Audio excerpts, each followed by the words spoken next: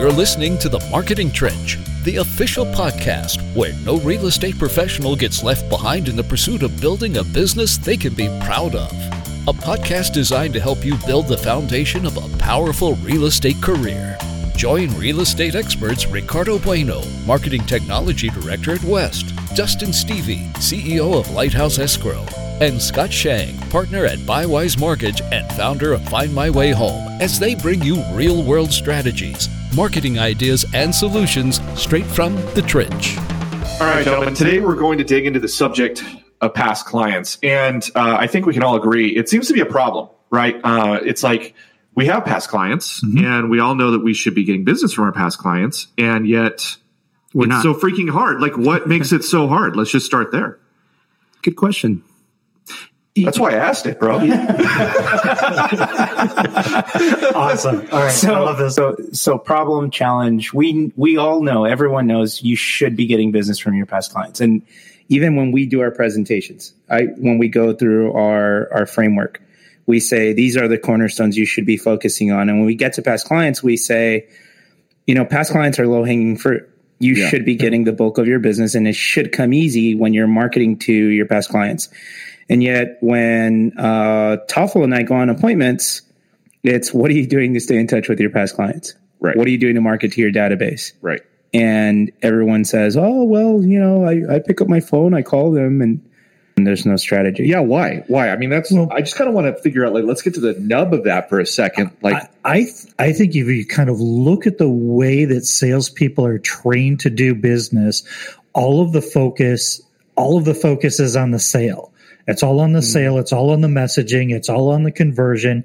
And then I think that there's an assumption that happens that if I do a good job, well, this person is just going to love me and remember me and refer me. Yeah. And it's kind of a given. I've done my work. I put all of my effort in. Yeah. I don't need to do anything else. And when you think about it, and you think about the concept of the sales funnel, right? And look at the sales funnel in the literal sense that you're putting people in, you're pulling them through the process, and then when they're a past client, they just drop to the bottom of the funnel and they're laying on the floor. Right. And nobody's teaching, I'm not saying nobody's teaching, but it is not on the forefront that you need a mechanism for re-engaging all those clients you already built. What we teach in our classes is that the sale starts when the sale closes. So that's when you start building the relationship, is after the sale closes, because now you've exhibited, this is my expertise, this is how I helped you. And that's when you really start building that relationship, because during the sales process, they don't trust you until the fat lady sings or until the deal closes, right? That whole time they're kind of trusting you, but they don't completely trust you until it's done. I also think it's easy to get caught up in and overwhelmed with. It's almost as if we're scrambling to see where the next deal is going to come from. Yeah. It's a short-minded mentality. Right. It's that low-hanging fruit that you're talking about. Right. Is you're just picking the low-hanging fruit and you're leaving 3/4 of the trees full of ripe fruit. Okay, so I have a question about that. So as you're talking, I totally resonate with this, by the way, as somebody who has a business and thinks about going back to our past clients. For us, part of it is just that we just don't have that mechanism, right? Like they do just kind of spill onto the floor and they don't go anywhere. But, and you need a mechanism to kind of get them back into the funnel. But the other thing is, I wonder, based on what you were saying, Scott, it's like, we're doing all this work for them and we're moving them through our process. I wonder if at the end of that, we almost feel guilty going back to our past clients and asking for more. Like, we already put them through our machine and now we're like asking to do it again. I don't know. Do you think guilt's at the heart of it? I think that's super legitimate. I've never thought of it that way, but I think that is legitimate. I mean, does that come from us feeling guilty for making money from the transaction? Right. Yeah. Right. So I made my money and maybe they know how much I made and okay, good. I'm done with that. But yeah, it really is a mental hurdle. And that makes a ton of sense. That actually does make a ton of sense. Especially for salespeople. Well, especially for salespeople, because, for salespeople that maybe don't feel I mean, I think if you believe that you are delivering a level of service to your client that is above and beyond, if you feel like you had to really, really work hard, I think you should feel good about that relationship, about that customer relationship. This is an unbelievably interesting topic. It really is, because it's kind of like, I mean, think of relationships. How many times do you hear people say, oh no, we've been married for 20 years. There's no spark. There's no this. Right, you know what I'm saying? It's like you get complacent, and it's like the hard work is done. You went through the dating. You got them to, Ricardo tricked somebody into marrying him the other day, a couple of months ago, and now he's on Easy Street, right? Right. So, but it's weird. That's a weird. That dog don't have to hunt no more. No. So it's Cheetos and cervezas all day long, sitting on the couch. Weight gain happens. Menudo Mondays. Yeah, Menudo Mondays. But I mean, that's exactly right. Yeah, I mean, there is a kind of complacency. You did trick somebody in, but I wonder though. So there's probably a segment of our listening audience who's like, no, man, I don't feel guilty at all.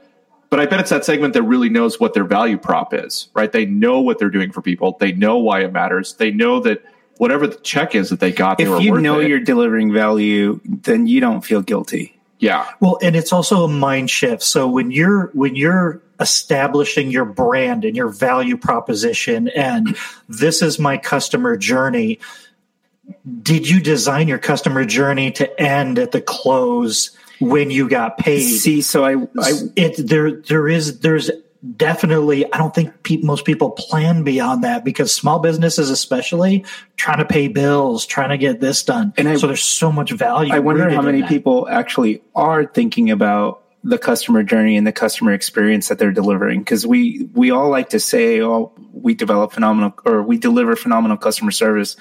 We're the best, et cetera, but most of it is just limp across the finish line. But not on purpose. Not on purpose. We're small business owners. We're entrepreneurs. We're juggling a lot of things. I mean, and that's really probably who our audience is. Our audience here, and who we are.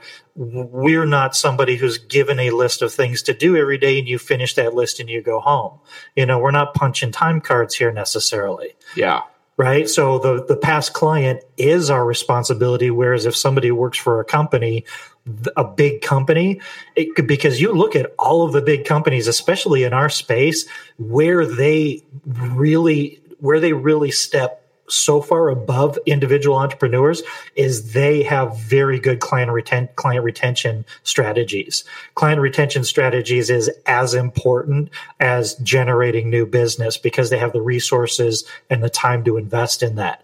So you really got to pay attention to that. Yeah. I mean, I know a business like mine, it's easy just to churn through people, right? So you go out there, in our case, we're primarily targeting real estate agents, right? So you go out there, you try and get real estate agents to use you. There's a ton of money spent on the customer acquisition, right? Mm-hmm. And then you get them in and it's like, awesome. Like, I have them. Now I have to go get the new person. And it's like, no, if you focused on retention as opposed to letting those people churn through and spin out the other end, or like you said, go through the sales funnel and then fall to the floor, and just lay there, right? Like, if you focused on actually remobilizing them, getting them back into the funnel, it's way less costly to do that. And that's where relationship happens, by the way. And we've all heard it costs half as much to get an old client or to retain an old client as it does to go get a new one. Yeah, yeah. And at least, I mean, I think it's even less than that. Yeah. But should you have as much of your budget, effort, and energy invested in nurturing your past clients as you have for acquiring new clients?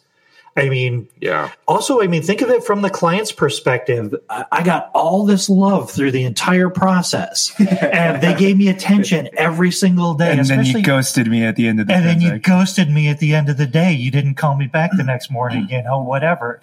It's like, oh, okay. I kind of feel like I thought we had something there. I want to latch on to what you just said, because I think that that's actually a useful mental tool to have. So you would ask the question, do you have as much of your budget dedicated to retention as you do to acquisition? And I think like if you walk away from this podcast with nothing else in your mind, if you just took that and looked at your P&L, I think that would be transformative. It's literally stepping over dollars to pick up dimes. I mean, it is. Well. Okay, maybe not. This isn't The Wire, you guys. Come on. That's funny. That term means something different now. So anyhow, welcome to the trench. This is where we get dirty on the topics you care about. That's funny. Oh, that's the best. Yeah. So what else do we say about that other than take it unbelievably seriously. Take it as seriously as acquisition. Retention should be as important as acquisition. So I have another thought. So now let's just assume for a second that we agree that retention should be as important as acquisition. And let's also, just agree that, maybe guilt is operating there. And so maybe what that means is that we got to do some soul searching and be like, all right, like, am I out there selling something of value, or am I just doing what everybody else is doing and I'm just charging what everybody else is charging? And there's no real difference between me and the other guy. Like, honestly, in my heart of hearts, I'm just a cog. Everyone else is selling cogs. I'm a commodity. You have to go through that journey. And maybe I think that's a separate podcast, going through that journey. But let's assume you've gone through it and you're like, no, I'm providing something of value. I agree. Like, I looked at my P&L and I'm spending way more on acquisition than I'm spending on retention. Now the question is, all right, guys, what the heck do I say to these people other than, can you give me a review, or can you refer me to somebody? Which, I mean, those are important questions, but like those aren't relationship questions. Those aren't ongoing, retention questions. Those are like, give me more. That feels like, give me more. Well, so I mean, we're in the real estate space, so a lot of real estate professionals are very regional. Right. So they are working in a community. They live and they work in that community. And this obviously isn't everybody. I mean, there's a lot of people that do a really, really good job of that. But if you're within a geographic, if you're in an area that where all of your customers are, don't be afraid to hold a summer picnic, a family reunion, and rent out a park and do this kind of thing. Now, when we talk about budget, you said something. I want to circle back on it real quick. It is true that it costs less for retention than it does for acquisition. So if you are spending $2 on acquisition, you could be just as impactful spending $1 on retention, and you're going to get the same impact. You're going to create as much or more business because there's a viral effect. So it's not 50-50. It's like 2/3 acquisition, 1/3 retention. Correct. But there is a viral effect. There's an exponential part of retention that is going to give you as much or more business for that investment than you are on the acquisition side. Yeah. Okay. So that's a corrective to the mental tool. Look at your P&L, 2/3 acquisition, 1/3 retention. Probably, if I'm really honest, in my company's case, we're spending 98% on acquisition and 2% on retention. And I think that's depending on how you cut it. I think that's probably about right. A part of that's regulatory, right? There's only so much we can do on the retention side. But really, honestly, like I could just have a salesperson whose only job is retention.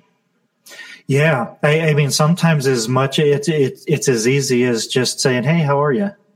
It literally is just reaching out to them. And, when it comes to say real estate agents, it doesn't have to be hard. It can be a recipe card once a month. It can be that calendar. People like to dog on that stuff. The reason it's hard is we overthink it. I mean, 100% of the time. I think you're right. I don't have time to go back and do that. I need to get in the next deal. Yeah. And that's definitely a mental shift. Yeah. Yeah, that's interesting. Okay, so it's not just asking for referrals or reviews. It's also providing value. Like you've mentioned several things: events, providing regular like recipe, just reaching out and saying, hey, how you doing? Mm-hmm. I'd like to dive into some tools we've seen work on that. But first, I'd like to put a few more things out on the table as suggestions. Are there other things that we've seen as retention tools that have worked, or just retention ideas that seem to work pretty well? A podcast, like a neighborhood podcast? I don't know. Yeah, I mean, there are definitely community groups. There are online groups and online communities where they're doing, neighborhood watches and things like that. Being involved in the community and being a leader in the community is definitely something. I mean, I see a lot of professionals in our business that will join city councils or get into the politics of the city because they talk to everybody all the time. They end up being the go-to person. I think one of the most effective, retention tools that I've seen is professionals become known as the person that knows everybody. They're kind of the go-to. Oh, you need a good landscaper. This guy over here is a great landscaper. Your neighbors use them. These people over here use them. You just position yourself as a resource. You position yourself as a resource. Absolutely. Absolutely. You're a connector. You're a connector. You're making introductions to people. You're connecting people. Not only is that a valuable retention tool, it's very satisfying. So if people are sitting there thinking, okay, how do I become a resource? You guys just said be a connector, right? So maybe one of the questions you can ask yourself if you're not totally certain what you can provide resource wise is, what are you connected to? Mm-hmm. Like, are you deep into your kid's school? Are you deep into your church? Are you deep into some sort of like the bowling league, the local bowling league, or, some veterans association? Like, what are you into? And, maybe even beyond that, if all you do is work and go home, maybe that's part of your problem. Like, maybe that's why you're not sourcing enough business. Isolation doesn't work well in sales. It just doesn't. But I mean, here's another thing. And this can be fun. And when a new business comes to town, are you going and introducing yourself to the business owner? Are you going in there and saying, welcome to the community? What is it that you do? Tell me about your story. How did you get here? What do you plan? What do you bring into the community? I talk to homeowners. I talk to people in the community every day. I'm glad I got to know you. I'm going to let other people know that they should come by and say hi. I mean, that right there is just, if you, and that's a mentality. That's a mindset. If that's your mindset, it's not working. Medya has been doing that. Medya Musavi is a real estate agent in downtown LA. He's been doing that with every new restaurant and business that's been opening up in downtown LA. He profiles them. He does a video, introduces everyone to one another. That show, investment-wise, has taken him maybe 8 months. He's not pitching real estate. He's not selling real estate. He's just profiling the community, doing community events. Yeah. And, 8-12 months later, it's starting to turn into, it's starting to. Well, and that's actually another important thing of this is it's a long game. So retention is a long game. It's not a quick win. It's not, I put in A and I get out B. It's like I put in A for 6 to 18 months. And I don't know why this is, but this number keeps coming back to me. It takes about 18 months to establish that type of a relationship. When you're just casually meeting people or doing things or investing in things, it seems like it's about 12 to 18 months until people start recognizing what you're doing. And so many times people will try something and they'll say, oh, nobody listened. Nobody responded. I didn't get any calls when I sent out my recipe card, and one recipe card.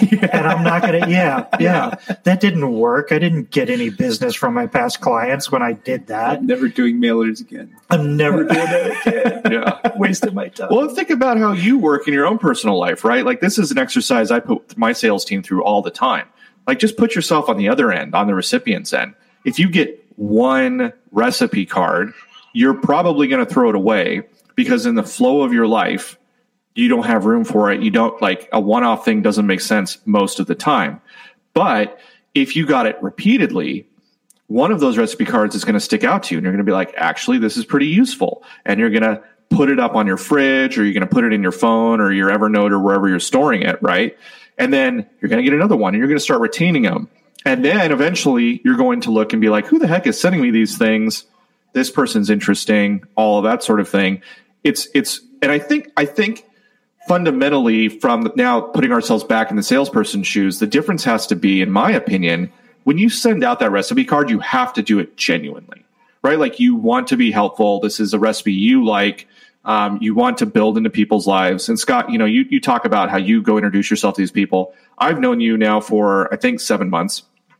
We met earlier this year, and everything I've gotten from you is genuine. You can't say that, but I can say that about you, is that I feel like when you help people, it comes from a place of being genuine versus people. I think that the fundamental difference is if someone's like, I'm going to get sales, so I'm going to send out recipe cards like that. I'm going to get sales, I'm going to send out recipe cards is a mental mindset that I think shuts you down way too early. It doesn't have to specifically be a recipe card. That's kind of a metaphor for just something. I mean, valuable, meaningful. Something right. Valuable. It honestly doesn't have to be valuable or meaningful. It can be cute. It can be funny. It can be. Have you ever gone online and looked up alternative holidays? There is literally one of the goofiest holidays you've ever seen in every single month. Like, it's National Hamburger Month or something like that. National Margarita Month. It's National Margarita Month. I mean, it could be something as simple as, hey, we're celebrating National Cha-Cha Month or whatever. I was just thinking of you. It can be anything. The very fact that you're sending something.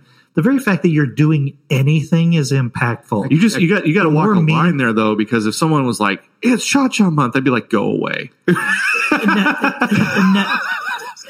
maybe that's because I'm the old man from, you know the first one you would think is weird. The first one you would be like, what the hell, Cha-Cha? I don't know what that is. But then the next one would come, and then you would kind of say, there's kind of a sense of humor that's coming through here. And I think you're being optimistic because those title guys, no offense, walk this crap into my office all the time. I'm like, get out of my office with your But see, that's different. That's different. That's an acquisition strategy. That's not a retention strategy. So you're right. If you're trying to give gimmicks and gadgets in order to get people to do business with you, that's annoying. But if you have the relationship, but if you have the relationship and you're just saying, hey, just thinking of you, or whatever it is. I mean, and it's not as simple as set it and forget it, because your client's going to know that's lazy. If there's no phone calls in there, if there's no drop bys once a quarter, if there's no, you've got, real estate agents. Some real estate agents have really good things. They'll drop off pumpkin pies at Thanksgiving time, or they'll drop off like a little pumpkin or something like that. They'll do certain things and they'll drop stuff off at people's houses, and, be creative and put an effort into it. I think that's really what the bottom line is make an effort. Don't just assume if I hire this company to send out junk mail to somebody that I'm doing my job. Yeah. It really isn't.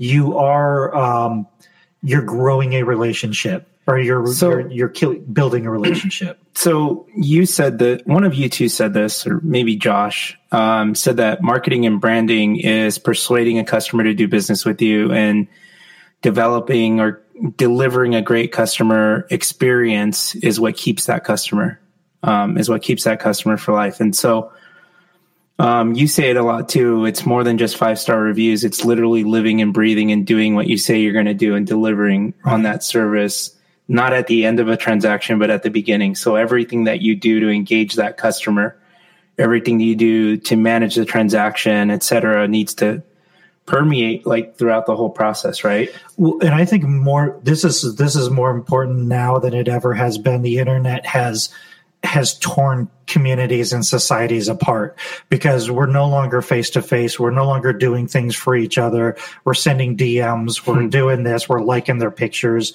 We're doing these kind of things. And that's also another thing that kind of really bugs me about people who present themselves as coaches in our industry. They're telling people to go out and like people's pictures and like people's posts on Facebook, and it's transactional, manipulative. It is. It's like, hey, go in there and do things. That's not genuine. There's no relationship being built there.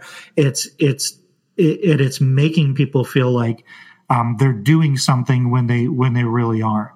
So and this comes down to the customer journey, and it's thinking. And you're right, Dustin. We don't, as small business owners and entrepreneurs, a lot of times we're just thinking about survival. We're in survival mode. We're like, what do I got to do to get this done, to get this going? And then there's the problem of, what if it works? Right? Holy crap. Now I'm busy. Now I'm just trying to not let it all fall apart. Yeah. But it really is mapping out that customer journey. And that customer journey does not end when you cash a check. That's kind of where it starts, because that client can, if they're telling everybody that they know, they call them sneezers. If they're going and they're just telling, they can't go into a room without telling somebody about the great experience they had with you. Mm-hmm. Your business is growing exponentially. Yeah, the way I talk about it internally is you're aiming to make people glow. Because if you ever met somebody who just glows when they talk, you want to know what they've figured out. Yeah. No, it's not about you. It's about how you make your client feel. Yeah, I think so. Okay, so we've worked through a lot here. So fundamentally, a mental tool to kind of really just do a self-assessment of where we're at is 2/3, 1/3. What are you spending your marketing dollars on? It should be 2/3 on acquisition, 1/3 on retention. Mm-hmm. And then as you're going about retention, if you feel if you feel that sense of guilt, which we identified early as something that's like, all right, maybe this is holding us back from retention, you got to do a critical self-analysis and say, do you feel like you're delivering on the value that you're promising? Do you feel like you're worth the cost that you're charging?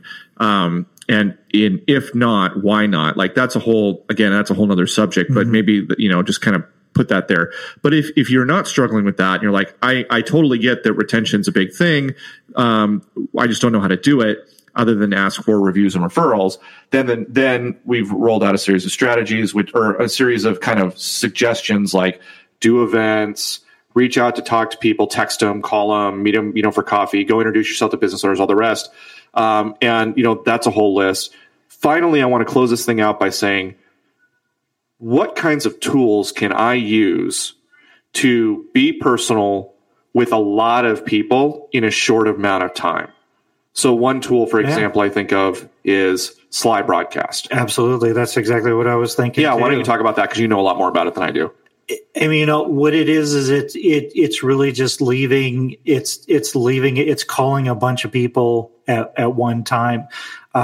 It's just leaving a voicemail on people's phones. So you're recording at one time and you're blasting it out there. It's not super personal. Give us an example of like what a voicemail like that might sound like. So I'm in the mortgage business. So, come around tax time, potentially, people are doing their taxes. I might put together a voicemail that says, say, hey, it's that time of the year. I know taxes are painful for a lot of people. If you need anything from us, any documentation that you need in order to save your taxes, give us a call. We're here to help. So it could be something as simple as that, but it's also a good, just to send out to your past clients once a quarter.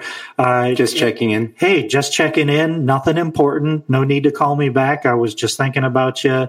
And I just wanted to say that I appreciate the fact that you allowed us to help you with your business, and look forward to helping you and your friends again.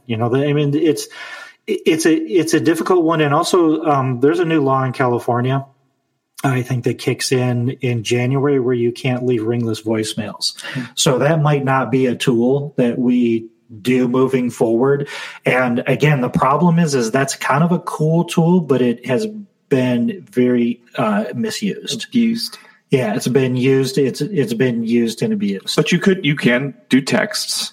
You can absolutely do similar sort of thing. Well, here's what's better is there's slide broadcast and then there's like phone burner.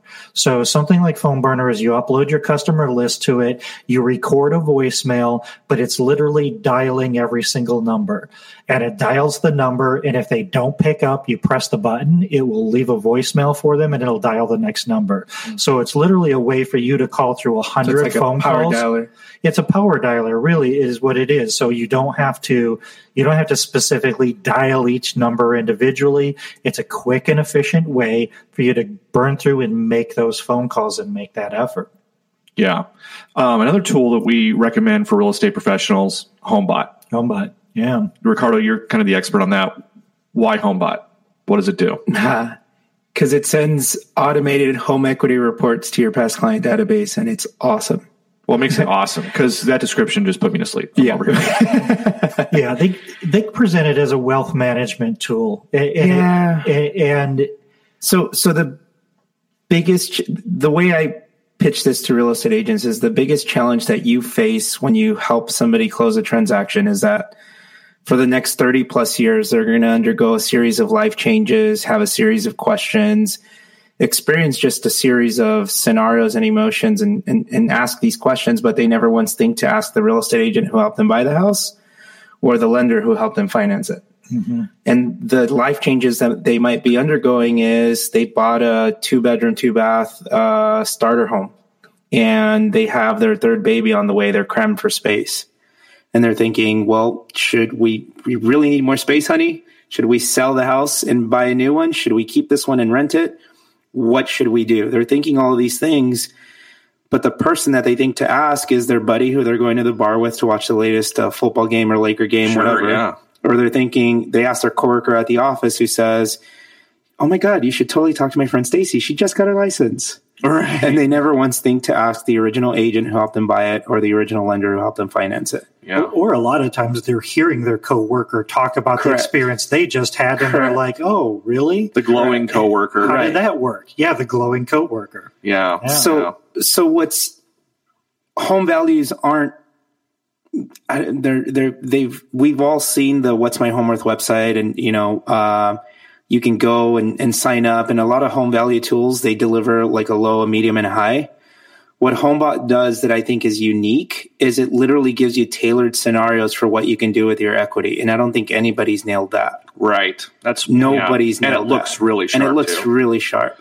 Yeah. So what HomeBot says beyond the home value is it says, okay, well, hey, Dustin, based on your equity and today's current interest rates, here's what you can afford to do. You can afford to trade up your investment and buy a new home worth X, or buy a second home worth this, or buy a rent and buy a second one worth this, or sell and pocket the cash and walk away with this much. So it's literally giving them a tailored scenario that gets the wheels turning without an aggressive sales pitch. Probably one of my favorite ones in that here's all your options with your equity is the European vacation. And it's like, no, it's like, it's all in red. It's like, you can you go ahead and burn your money on a vacation, or you can invest it in all these things. That's awesome. So it is cool. It's I would say probably one of the most powerful things with HomeBot is it is unique to every single consumer that it goes to. Yep. So it's based off of their actual numbers. It's based off of their actual address and their equity and their current interest rate, because it's pulling information from public records. Yeah. So it's not always 100% accurate. Like when you first get it, your value might not be right because of the algorithms that they use. But once you adjust that, in a general sense, it's accurate enough that it's unbelievably valuable. Mm-hmm. And it's just staying top of mind. It's staying in front of them. And the open rates on that, because it's an email that goes out, and the open rates on that, speak for themselves. I mean, you're probably getting 60, 70% open rates, and probably 50, 60% of the people that are opening the email are going into the digest and exploring. And what I keep saying with our clients is they're going in 1, 2, 3, 5, 7 times a month. They keep going back. They keep looking at it. They check it the way you might check your checking account balance or your stock price. But that's a really, really cool, super, super low cost tool that anybody in the real estate space should be looking at. Yeah. So those are a couple of tools. We've been digging into the marketing trench here of past clients. We've put our ideas on the table, but if you've been digging in the same trench, have your own ideas, check out the show notes. We'll tell you where to go and put your ideas for the rest of the community. We see this as, it's not just the three of us. We're doing this collaboratively in a community setting. We'd love to hear your feedback, your thoughts. So again, check out the show notes. We'll tell you where to post and share your really cool tools. And if something, pops up, like if you dug up a gem, then we want to share it, and we'll probably bring it up on join the conversation. Yeah, join the conversation, and we'll bring you in, or we'll bring it up here in our future podcast. So that's this episode of the Marketing Trench podcast. Until next time. Yeah.